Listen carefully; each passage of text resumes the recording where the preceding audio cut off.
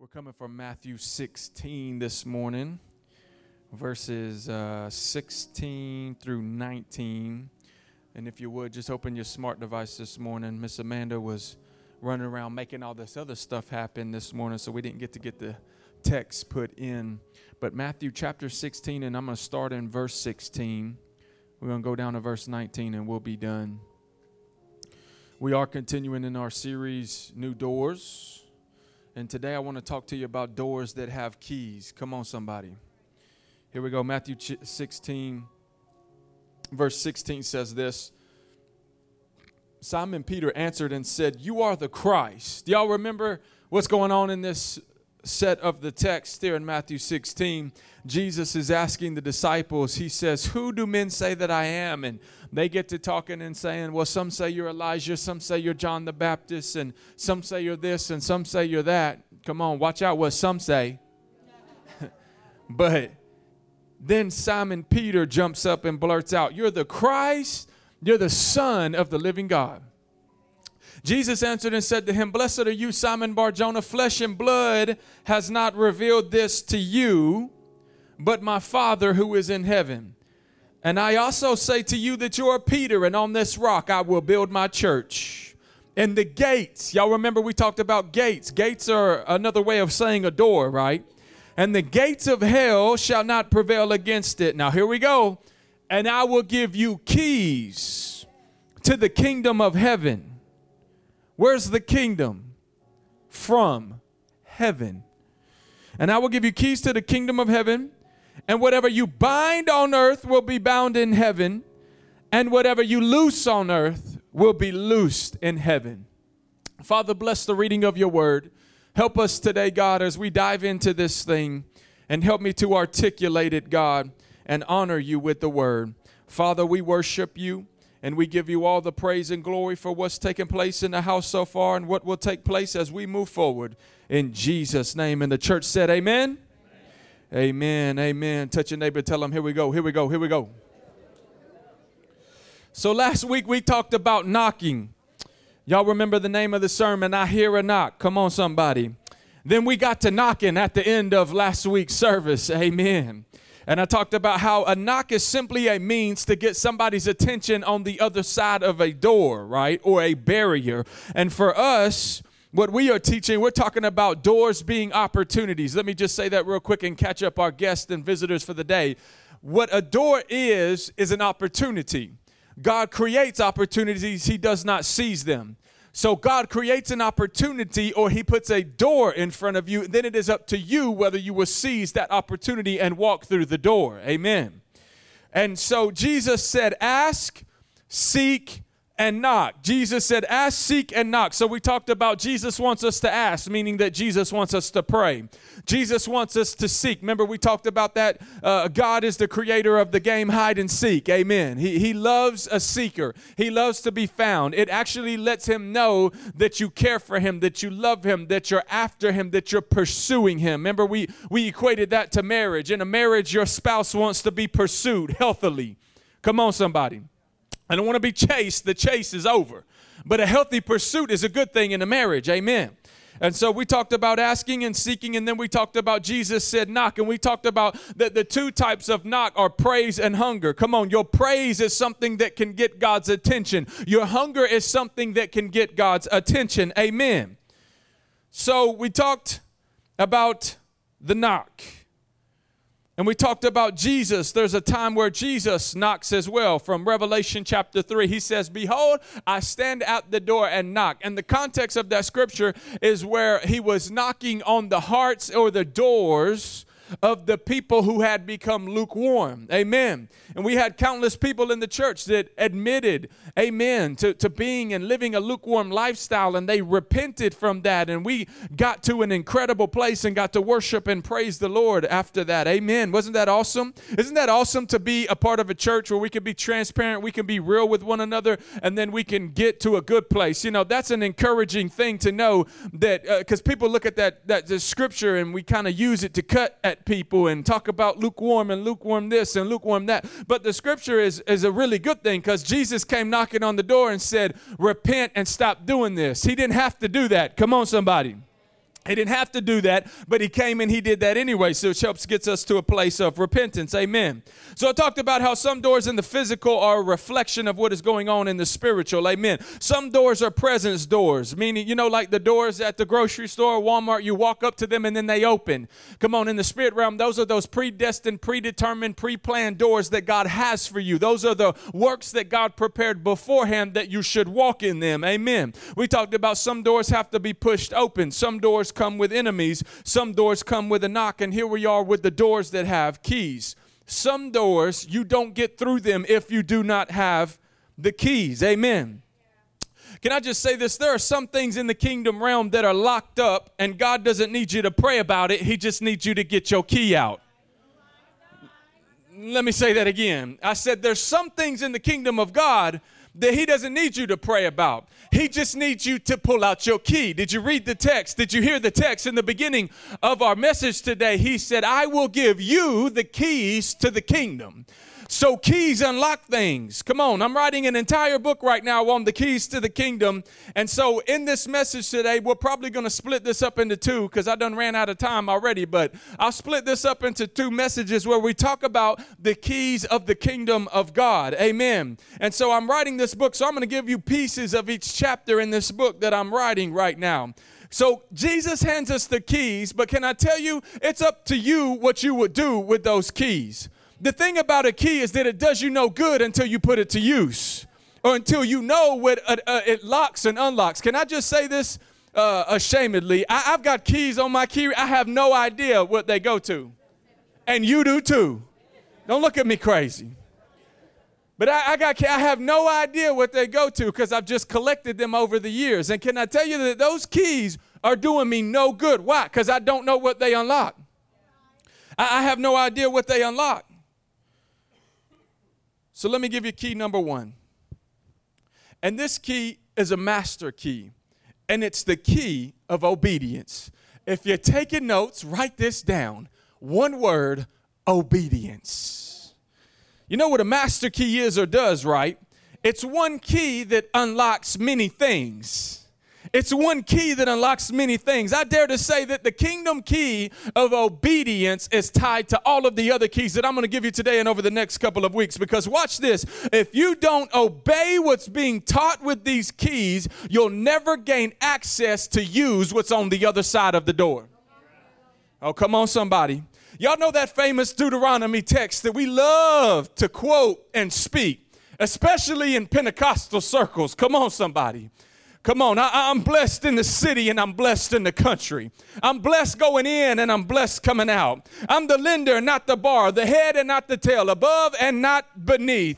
God says, I'll bless your vats, your barns, and your vineyards. Your enemies will come at you one way. They'll scatter 7 different ways. I'll bless you. I'll protect you. No nation will be like you and you will be called great. You know, we like to quote those scriptures, especially in backgrounds that I come from. But can I help us today, this morning, my friends? There is a condition tied to that promise, and it's in verse 1. It says, if you diligently obey the Lord, then all of these things will come to fruition. If you are careful to obey my commands and you do not put any idols before me, these promises shall come true. And when you do that, you qualify yourself to walk in these promises from the Lord. You want to know what the problem is with today's church? We like to quote those scriptures, but then we don't like to walk in obedience, and it's real quiet in this Pentecostal church. Come on, we like to quote those scriptures. We know how to quote them. We know how to talk about them, and we can say them off the top of our head. But there's one small problem with that. See, if you don't walk in obedience, you'll get in your mind and in your head that God is a liar when you're quoting those things, but ain't none of it coming to pass. Come on, you'll end up getting frustrated with the good God who has given you those promises, but there is a condition to those promises. God says, when you obey me, you can be blessed going in and blessed coming out. Come on, somebody. When you walk in my decrees and you walk in my commands and you listen to me and you obey me, then you can be blessed in the city and blessed in the country. Come on, somebody. You can be blessed going in and blessed coming out. Come on. You can be blessed over there in Unionville. Come on. And blessed over here in Shelbyville. Come on. You can be blessed over there in Hillsborough and be blessed in Manchester. Come on, somebody. I'm trying to tell you that God wants to bless you, but there's one key ingredient that you need to be operating in, and that is that key ingredient called obedience. And it's not just an ingredient, it's a key. And that key can unlock a blessed life unto you. And if you will walk in obedience to the things that God has for you, you can walk in a blessed life. Can I just say this, that God wants to bless you? This ain't just about a prosperity gospel or whatever you want. By the way, prosperity is not a cuss word. Prosperity is a good thing.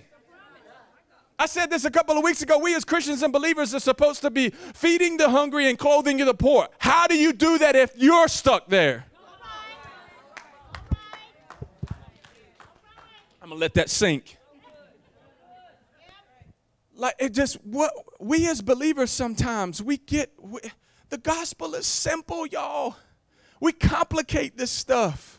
We want to go deep and get deep into theology and stuff. And I get it, like, yes, we need to be studied up. Yes, we need to know the word, but don't go so deep that you can't be that you can't be relatable. Don't go so deep that people can't relate to you. Don't go so deep that you turn the easy thing and make it into a hard thing. This is what the Pharisees did. Jesus says, y'all take a proselyte, you make him twice a son of hell as you are, because you try to teach him all this crazy. You want to go deep and you want to make this barrier and this rule and that rule, and you're missing the basic principles of the kingdom. You're complicating things. So key number one is obedience. We want to live the blessed life, don't we? Come on, but God says you need to be obedient. It's so sad because I talk to so many people and they're like, well, I just don't know what God wants me to do. Let me tell you what God wants you to do. Just read his word and walk in obedience to what his word says and what he wants you to do. Come on, somebody. Just open up that Bible and do what he says. Come on. I don't know how to function in my relationships. Well, the Bible says just keep it holy. Come on, somebody. I don't know why my finances are all jacked up. Well, the Bible says tithe and give offerings. Come on, somebody. I don't know why my friendships keep falling apart. Well, stop being a jerk and treat others as you would want them to treat you. Come on, somebody. Why do I feel condemnation and like God isn't forgiving me? Well, because you're holding a grudge. You haven't forgiven the individuals who you need to forgive. There's bitterness and resentment and chaos and struggle in your heart, and you wonder why you keep feeling condemned. Come on. If we would just listen and obey the Bible, I'm telling you, things could shift. Yeah. Come on, I'm trying to tell you that God is looking for some obedient people so that he can bless some people. Come on. Obedience is a kingdom key that unlocks the blessing of God. I see so many Christians that are being jealous and being petty of other believers who are living a blessed life. And maybe you ain't walking in that level of favor and blessing because you won't be obedient to the last thing that God told you to do. Ain't no reason to be jealous. Come on, God is no respecter of persons. Maybe you're not walking in the level of favor, or maybe you're not walking in that level that person is because you will not be obedient and walk in obedience to the things that God's called you to. Come on, the person who walks in obedience has access to a kingdom key. And what they unlock is a blessed life. What they unlock is blessed going in and blessed going out. Come on. Blessed in the city and blessed in the country. What they unlock is being the head and not the tail, above and not beneath. Come on. I'm trying to tell you that obedience is a kingdom key this morning. There's a blessing on the other side of a door. And God doesn't need you to pray about it. He just needs you to be obedient. And if you'll be obedient, you gain access to the key automatically, and then you could put the key in the door and you walk on the other side of the door. Come on, is there anybody ready to walk in obedience? If that's you, I wish you'd make a little noise.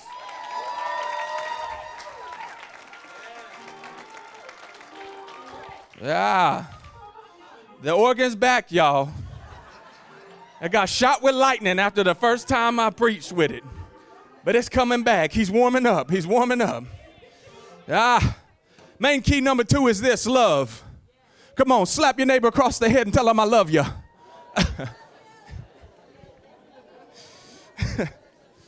Watch this now. Jesus says that the entire law and the prophets stand on this. They stand on love. Love the Lord your God with all your heart and love your neighbor as yourself. So love is something that unlocks and gives you access to the entire kingdom of God. Y'all better pay attention to what I'm telling you right now. Love is a kingdom key that gives you access to the entire kingdom of God. First love God, and it will reciprocate and trickle down for your love for mankind, and then you can love your brother and your sister in the Lord. A love that is vertical can automatically turn horizontal. Come on. Love God first. Jesus says, if you love me, you will obey my commands. Oh, there it is. There's a key that gives you access to another key. Can I just tell you, you can't obey the things of God if you don't love God. If you love God, you will walk automatically and bipartisan in the obedience of God. Come on, somebody.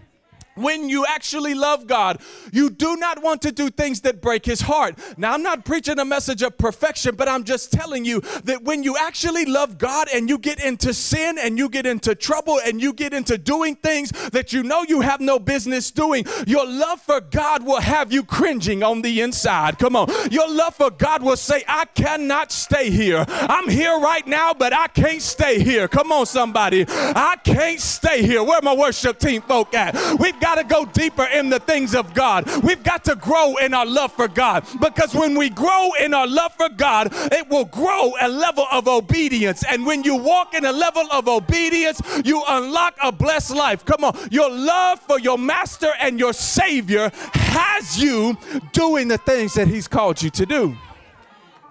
If you love me, you obey my commands. Now watch this. I want to teach you something. And y'all who've been here for a while, you've heard me say this a bunch. Love is not a feeling. Do not let society lie to you. It's not a feeling. Come on. Sometimes when you're married, you're going to have to stay till the feeling comes back. Love isn't a feeling. He says, if you love me, you obey my commands. When Jesus makes that statement, he automatically shifts it to your actions. He shifts it to your actions. Let me help you again. He says, love your enemy. You're never going to feel like loving your enemy. The question is, will you do it? Will you display the action of love to people who have betrayed you, to people who have hurt you, to people who have said wicked and evil things about you, to people who have put knives in your back? Will you display the action of love? Love is not a feeling. It is an action. Oh, gosh. Ushers, lock the doors. I'm giving them the next one. Lock the doors. Watch this. Your next key. So we've talked about obedience. We've talked about love. Now watch this. Here's another kingdom key. This is a key that unlocks something in the kingdom of God, and it's this: the tithe and the offering. The tithe and the offering. Let me just say that. Do you know that you don't have to pray about your finances? Period. You do not have to pray about your finances. Finances are seed. God made a decree in Genesis chapter 1 that a seed will always produce after its own kind. It is a decree and a command that he made. He can't even go back on it. If I plant an apple seed, guess what I'm going to get? An apple tree. Come on, somebody. It will only produce after its own kind. You have three kinds of seed in your life. You have seeds of your words, you have seeds of your actions, and then you have seeds of resources. And so if you need a financial breakthrough, you don't even have to pray about it. You just need to get seed in the ground. Oh, come on. I knew it was going to get quiet in here. I'm going to preach it anyways. Malachi 3 verse, I'm going to start at 6. Watch this. Now I'm going to help some people today. For I am the Lord, and I do not change. Touch your neighbor and tell him he didn't stop. He didn't change. Therefore, you are not consumed, O sons of Jacob, yet from the days of your father you have gone away from my ordinances, and you have not kept them. Return to me, and I will return to you, says the Lord of hosts. But you say, in what way shall we return? This is God speaking. Will a man rob God? Yet you have robbed me. But you say, in what way have we robbed you? And he responds, in tithes and in offerings. You are cursed with a curse. For you have robbed me, even this whole nation. Bring the tithes into the storehouse. When he says storehouse for us today, this means where you get fed. I am a firm believer that where you get fed is where you should tithe. I've had people try to bring me their tithe to BTB. I said, I didn't feed you. You need to take that back to your home church. You want to bring an offering here, bring an offering here, but you don't tithe it. You tithe into the local church that feeds you. Amen. So that there may be food in my house. And he said, watch it. Try me now in this, says the Lord of hosts, and see if I don't open for you the windows of the doors of heaven and pour out such a blessing that there will not be room enough to receive. And I will rebuke the devourer for your sake, so that he will not destroy your fruit, so that he will not destroy your finances. Amen. For your sakes. Nor shall the vine fail or bear fruit in the field, says the Lord of hosts, and all the nations will call you blessed, for you will be a delightful land, says. Who wants to be a delightful land? Anybody want to be a delightful land? Come on. You from the dust you came, into the dust you shall return. You a dirt bag. Come on, somebody. You a piece of land. Watch this. This is the context of the scripture. I went up to verse 6 because I want to give you the context. I want to make sure I give you the context of the scripture. He's about to go silent for 400 years. And he uses one of his last statements before he goes silent for 400 years. From Malachi to John the Baptist, there's a 400-year gap where God don't say a thing until John the Baptist comes. And he uses one of his last words in this 400-year gap to tell you, I'm God, I do not change. Bring the tithe and the offering into the storehouse. Sounds like it might be important to God. Amen. Amen. Let me just say this. God uses our finances in the physical realm to see what he can trust us with in the spiritual realm. Paul breaks it down like this. First comes the physical, and then comes the spiritual. And he says, will a man rob God? Yet you have robbed me. I didn't say that, y'all. God said that. You are cursed. This is God. You are cursed with a curse. When you don't tithe, there is a curse on our finances. Me included. Pastor don't ever ask you to do a thing that I'm not willing to do myself and that I don't do myself. But this, can I just help us today? By the way, this is to help you. This is to help. God going to take care of us. God's going to take care of this church. Why? Because we got seed in the ground. We give to this community. We give to people in need. I give to people in need. Me and Kelsey, that's one thing Kelsey and I won't budge on. So hear me out. This ain't to slap nobody across the head and get you to pull out your wallet. I'm trying to help you because the Bible is teaching us that when you don't do this, there is a curse on your finances. This is why you make good money, but you can't figure out why it won't stretch. So, some of us make good money, but we can't figure out where it even goes. And by the end of the month, it's what in the world, what has happened? But some of us, we have a curse. Let me say, cursed things can't prosper. It's impossible for a cursed thing to prosper. Amen. This is good news for us because God is giving us a key. There is a ton of things that we need to pray about, but I'm going to tell you right now, your finances aren't one of them. Me and Kelsey don't pray about finances. She looking at me like, I prayed to sell a house the other day. What you talking about? We don't really pray about finances. Why? Because we're tithers and we're givers. If I need a financial breakthrough where I'm believing God for something, I don't pray about it. I go pull money out of my bank account and I go put a seed in another ministry and in the ground and I watch God provide for me. Why? Because he said, test me in this. That's the only scripture you will ever find that he says to test him in this. Amen. This is a key that unlocks supernatural provision. Y'all okay? Yeah. All right, I'm done. We all lived through it. See, we made it. It's good. It's okay. Praise the Lord. Main key, here's another key, trust. This is a kingdom key. Trust. Luke 16, if you are faithful in the little things, you will be faithful in the large ones. But if you are dishonest in the little things, you won't be honest in great responsibilities. And if you are untrustworthy about worldly wealth, oh, snap. What did I tell you? I told you earlier that he uses the physical things to test you about the spiritual things. So he says, if you're untrustworthy in the worldly stuff, who will trust you with the riches of heaven? I'm teaching real good, or the word's teaching real good. I'm just reading. And if you are not faithful with what is other people's, why should you be trusted with your own? No one can serve two masters, for you will either hate one and love the other. You will be devoted to one and despise the other. You cannot serve God and be enslaved by money. Trust is a kingdom key that God uses to unlock more to you. And I'm going to touch on this real quick, and I'm not going to stay here, but I'm touching on this because this is fresh on our mind. Jesus, here he is talking about money again. Jesus talked about hell and money and the kingdom. You go to a Jesus conference, those were the 3 points he was going to hit. Hell and money, the two things the church won't talk about. And then we wonder why we broke. And celebrities got to send millions of dollars when natural disasters happen, and the church will send some diapers and some bottled waters. But we don't make a real difference because people won't give. And you understand that it shows spiritual immaturity when you do that. What does a child do? Mine, mine, mine, mine, mine. All right.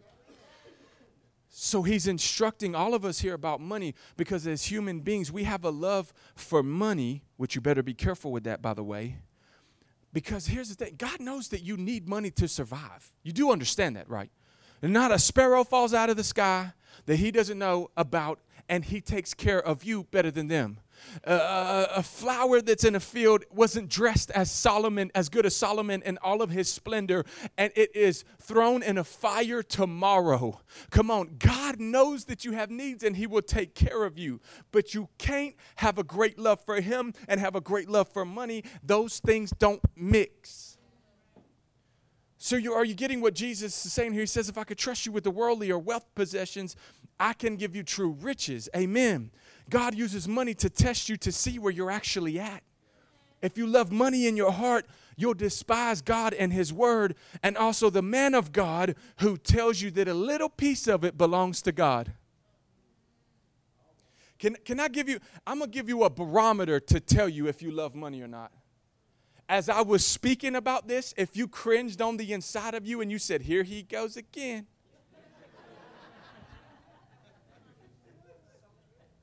You got something on the inside of you that you need to deal with today. Think about that. It's a barometer. It's a way that God can see how much you really care about him. Because everything comes from him. 100%. Every good gift comes from God. So the fact that you're able to get up and go to work and have a job and provide for you and yours is because of God. The fact that you have a savings account is because of God. The fact that you've got all of your extremities and you can get up and go to work and your health and you could do it, it's because of God. So 100% of it belongs to him. And he said, just give me the 10. And then it's crazy because he says, give me the 10. And then he says, I'm going to bless you when you do it. It's crazy. It's a crazy good deal. You also know this. God doesn't give you any instruction on the other 90. You can do whatever you want with it. You can do whatever you want with it. I encourage you. Now, Proverbs says don't live above your means. Because here, I better say this. Help me, Holy Ghost. Don't go blaming God when you won't read Proverbs and understand that you don't need to live above your means. Because some of us will tithe and then we're like, well, I can't figure out where the rest of this money's going. You up the debt right here. You're not being wise with your finances. You don't sow any kind of seed or put any offerings in. Come on, we've got to be smart with what we do have left over and be good stewards. You understand that the Christian life, it's all about management. The Christian life is all about management. God creates the earth and then he puts Adam and Eve in the garden to manage it. Oh, I ain't got time to mess with that. Your whole life, God is wanting you to manage what he places in your hands for his glory. And whatever you do and whatever you say in eating and drinking, do it all for the glory of God. All right, I'm going to move on. because y'all going to leave here in a minute after if I keep talking about your finances. I'm just trying to help you. So this whole trust thing, though, here we go. I'm moving on. This whole trust thing is not limited to finances. You read the scripture. Jesus is telling us here, if I can trust you, I can bless you. He says, if I can trust you, I can bless you. He says, if I can trust you with a mop, I can trust you with a microphone. Come on, somebody.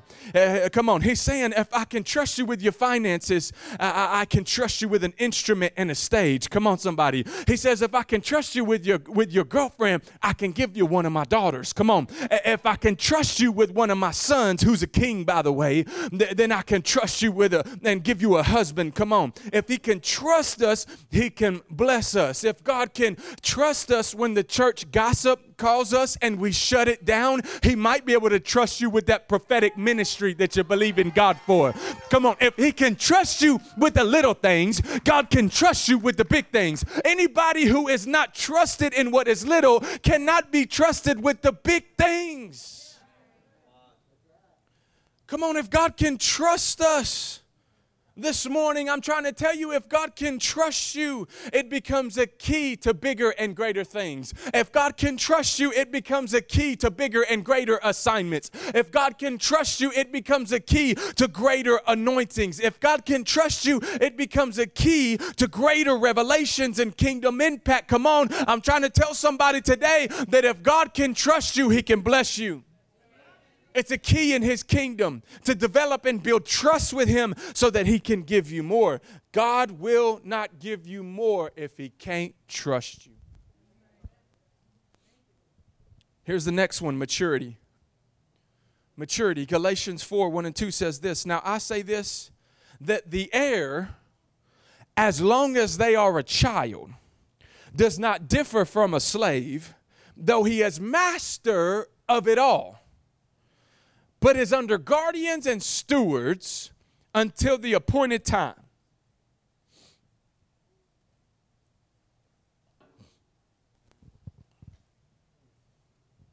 Immaturity in the kingdom locks you out of things that God says is yours.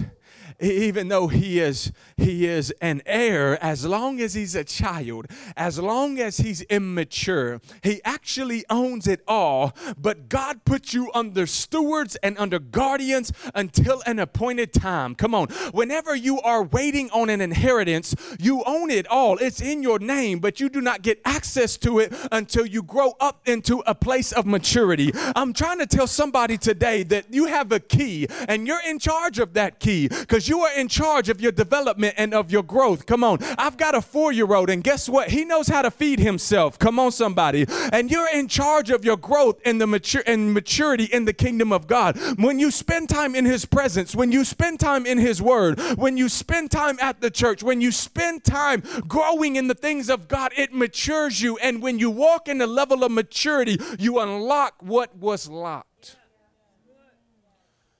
The problem wasn't that the prodigal son got his stuff. The problem was that the prodigal son got his stuff too early. God is so good because he doesn't want to let you get your stuff when you can ruin it. But God is looking for some people that say, I want to grow up in the things of God. Paul put it like this. He said, when I was a child, I spoke like a child. Come on. When I was a child, I talked like a child. Come on. When I was a child, I thought like a child. I responded like a child. I reacted like a child. But when I became a man, come on, somebody. When I became a man, I put away childish things. When I became a man, I grew up in the things of God. When I became a man, didn't nobody have to feed me on a Sunday. Come on. I was in the Word on Monday, Tuesday, Wednesday, Thursday. God is looking for some people that want to grow up in the things of God.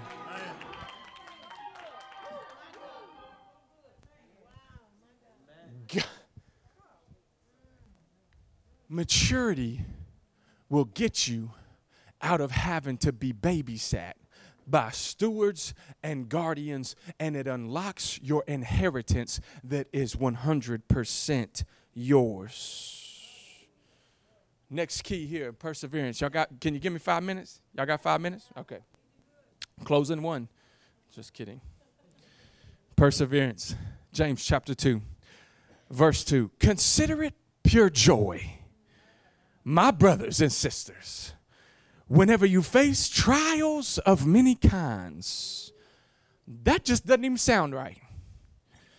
Because you know that the testing of your faith produces perseverance. And let perseverance finish its work in you so that you will be mature and complete, not lacking anything. Romans chapter 5 verse 3 says it's not only so, but we also glory in sufferings, because we know that suffering produces, there it is, perseverance. And perseverance, character, and character, hope. So James there says trials and tribulations and the fire and the mess will test your faith. And when your faith is tested, it produces perseverance, and perseverance develops maturity. Translation, when you develop perseverance, it gets you to a place of maturity. But the only way to get to perseverance and maturity is to embrace the trial and the fire and the tribulation and the junk and the chaos and the struggle and the pain. That is where you can learn to grow up, when you stop responding like a child in the middle of your struggle and your pain, and you start responding like a son and get to decreeing and declaring the word of God over your situation. This is the only way that we can count it joy. Why, Pastor? Because when we go through stuff, God uses it. When the world goes through stuff, that God doesn't use it.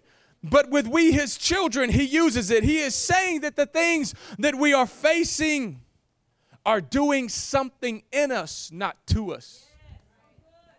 He is saying that the trials and the tribulations of your life, they're doing something in you. They're not doing something to you. Let me tell you right now, my friends, the storm is not there to kill you. The storm is there to reveal you. Do y'all remember the story of Jesus on a boat? He's on a boat and the storm breaks loose, and they wake up and they step up and say, God, do you not care? Jesus, do you not care that we are about to die? He wakes up from his little nap. He had a little pillow in the middle of the boat. He wakes up, he rebukes the wind and the waves. The Bible says that they worshiped him because they knew he was the Son of God. Who is this man that rebukes even the wind and the waves? The storm is there to reveal you. And there's that word mature there. When you persevere, it makes you mature. And when you mature, you unlock your inheritance that God has said is yours and has your name on it. Do you see how all of these keys and these things go together? Come on, some translations say perfect instead of mature. And let me break that down. Do you understand that God knows your frame? He knows that you came from the dust, and to the dust you shall return. Psalm 103 talks about he knows your frame. He knows what you're made out of. God understands and knows that you are never going to be perfect. But do you want to know what is perfect in the eyes of God? A mature believer. A mature believer in the eyes of God is a perfect man or woman. Amen. And last thing here on this perseverance that we can't miss, Romans 5 told us that perseverance unlocks character. Perseverance unlocks character. So the trial produces perseverance, perseverance, character, and character, watch this, it unlocks revelation. We're talking about the keys, right? We're talking about perseverance. So perseverance produces character. Perseverance unlocks character, and character unlocks great revelation from God. Do you remember the story of when Nathanael, the disciple, was called to Jesus? He's walking up to Jesus. Peter and his brother have went and grabbed him because they knew him. They bring him to Jesus, and Jesus, as he is approaching, he says, "Oh, wow, a true Israelite indeed, in whom there is no guile." Do you know what guile means? It means no deceit. It means that he had high levels of character. He told Nathanael, he said, "I saw you under the fig tree." And when he says that, something is triggered. There's a revelation that is unlocked in Nathanael, and he says, "You're the Christ. You're the Messiah. You are the one that we are looking for."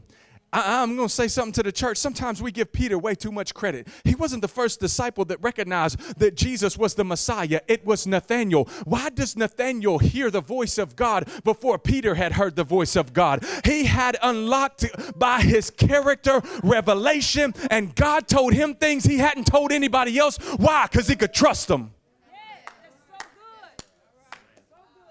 That's good, teach.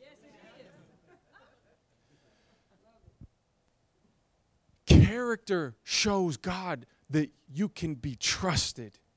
And when God can trust you, he'll show you things he ain't showing everybody else. Sounds like perseverance and character are mighty important to us believers. Character is a kingdom key that unlocks revelation. And I'm saying this and I'm closing. For real this time. Last key I want to give you is this: binding and loosing. Binding and loosing. Do you remember the text? Let's go back to our original text. And I will give you the keys to the kingdom of heaven. Whatever you bind on earth will be bound in heaven, and whatever you loose on earth will be loosed in heaven. Now, I'm just going to say this. What I'm about to say, it's going to upset some Pentecostal, some third and fourth generation Pentecostal folks, but that's all right. I ain't scared of none of y'all.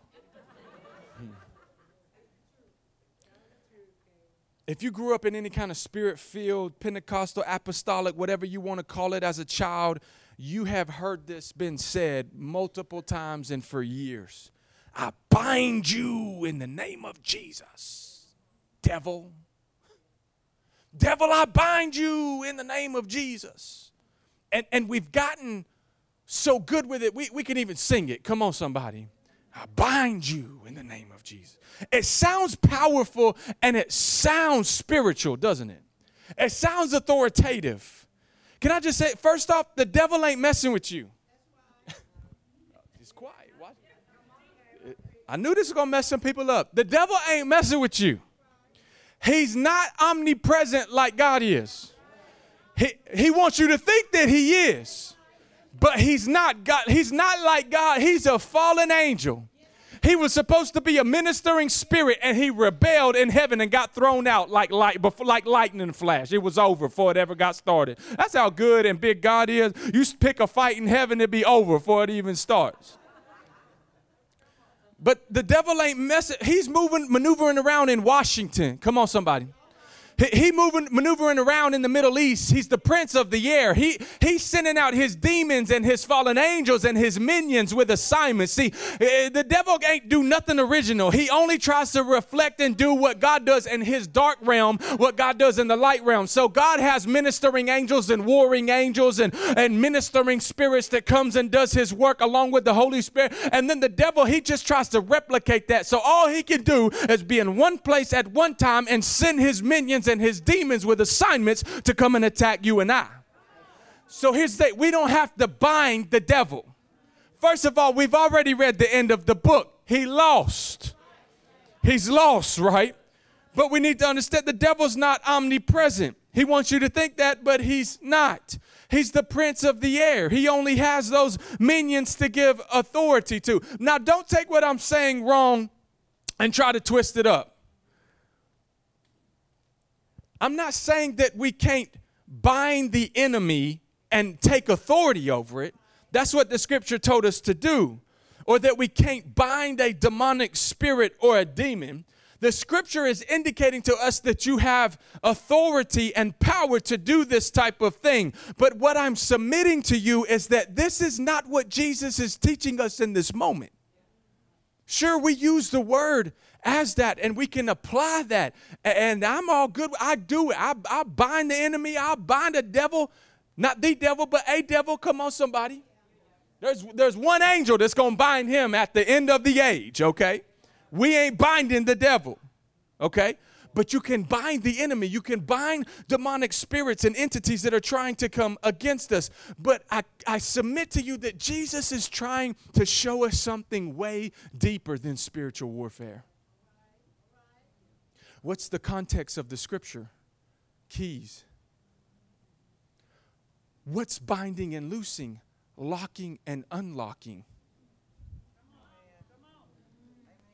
When Jesus gives us this word, he is telling us, I'm giving you the keys. I'm going back to my Father. I've did everything that I need to do. I've went to Calvary. I've went to the cross. I've shed my blood. I have paid for the sins of the world. I have now made you clean so that you can be a temple for the Holy Spirit. And just like he rested on my life, he's going to rest on your life. And you can take authority and power. And I am going to sit at the right hand of my Father. I've come to do everything that I'm coming to do, but now you're in the driver's seat and I'm handing you the keys. Whatever you lock up in heaven or you keep locked up in heaven will stay in heaven. Whatever you loose out of heaven by pulling out your kingdom keys to the doors that God has given us access to in the spirit realm, this is what Jesus is telling us. He's telling us, I've given you keys to the kingdom. And whatever you bind on earth will be bound in heaven. Whatever you loose on earth will be loosed in heaven. Everything is finished in heaven. And God gave us the keys to unlock what is there in eternity and pull it down into the earth. Caleb, play something for me.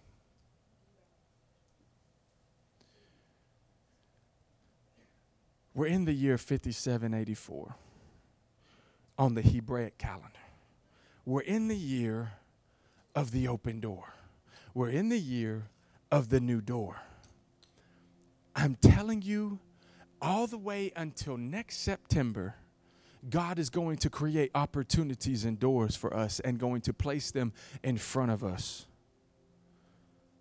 We've been talking about it for weeks. Some of these doors aren't going to open until you get there because they were designed and created for you. There were good works prepared for you beforehand, before you ever got here, that God needs you to do and accomplish.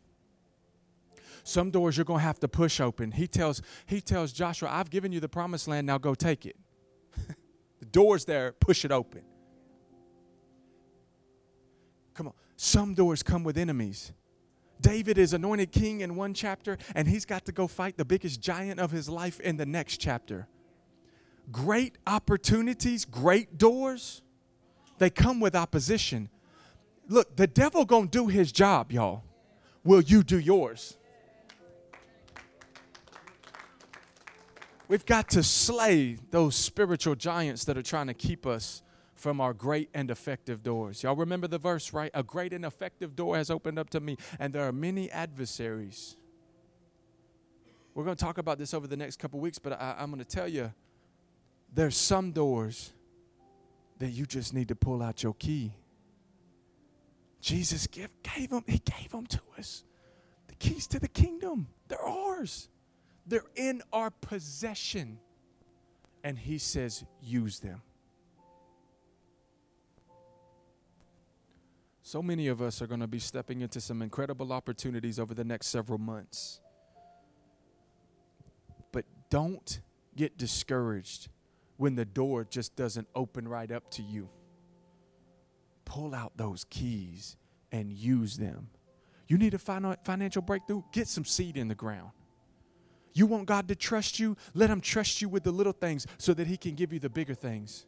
Come on, you want to live a blessed life? You better start walking in obedience to the things of God and the word of God that he's called you to. Come on. Binding and loosing. Love. All of these are kingdom keys that God has given us to advance his kingdom in the earth and to pull what is finished in heaven into the earth. Amen? Come on, did that bless anybody today? I'm done. I know we didn't have an altar call today like we normally do, but hey, that's okay. Sometimes the Lord shows up different, but I don't want to leave the room without giving an opportunity. Is there anybody in this place?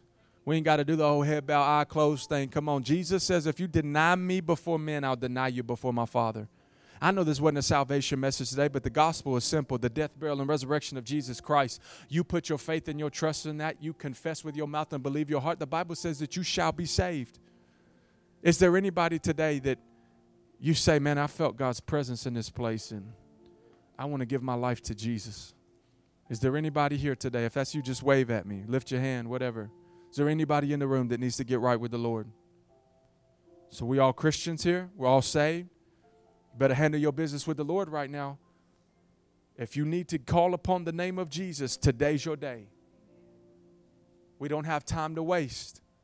All you got to do is cut on the news and realize that there's a bunch of craziness out there and that the Lord is coming back soon. So I encourage us all, we need to be right with the Lord. We need to be right with the Lord. So we all believers in here. So you know what that means? You all have access to those keys that I talked about today. Use them, apply them, learn them, initiate. Walk in ambition to accomplish what God's called you to accomplish. Amen? Amen. Let me pray over you. Father, in the name of Jesus, Lord, we just thank you for today. God, we honor you and give you all the glory and all the praise, Lord. You're so worthy of it all. And God, we give it to you here at the Legacy Church. Lord Jesus, you're so faithful. You're so good. God, help us to hide the seed of the word in our heart today, that it would produce a crop and a harvest. Lord Jesus, that these words would prick our hearts and that we would realize, man, I'm not a victim, but I'm a victor. I'm not a victim, but God, you've given me the victory. I'm facing a battle. There's a door in front of me and it seems like it just won't open. But God, I've learned today that you have given me keys. And I shall use them and open the doors to the supernatural and to the provision of my good God. Lord, we just honor you in this place. Forgive us in the areas we have failed you, starting with me as pastor over this church, God.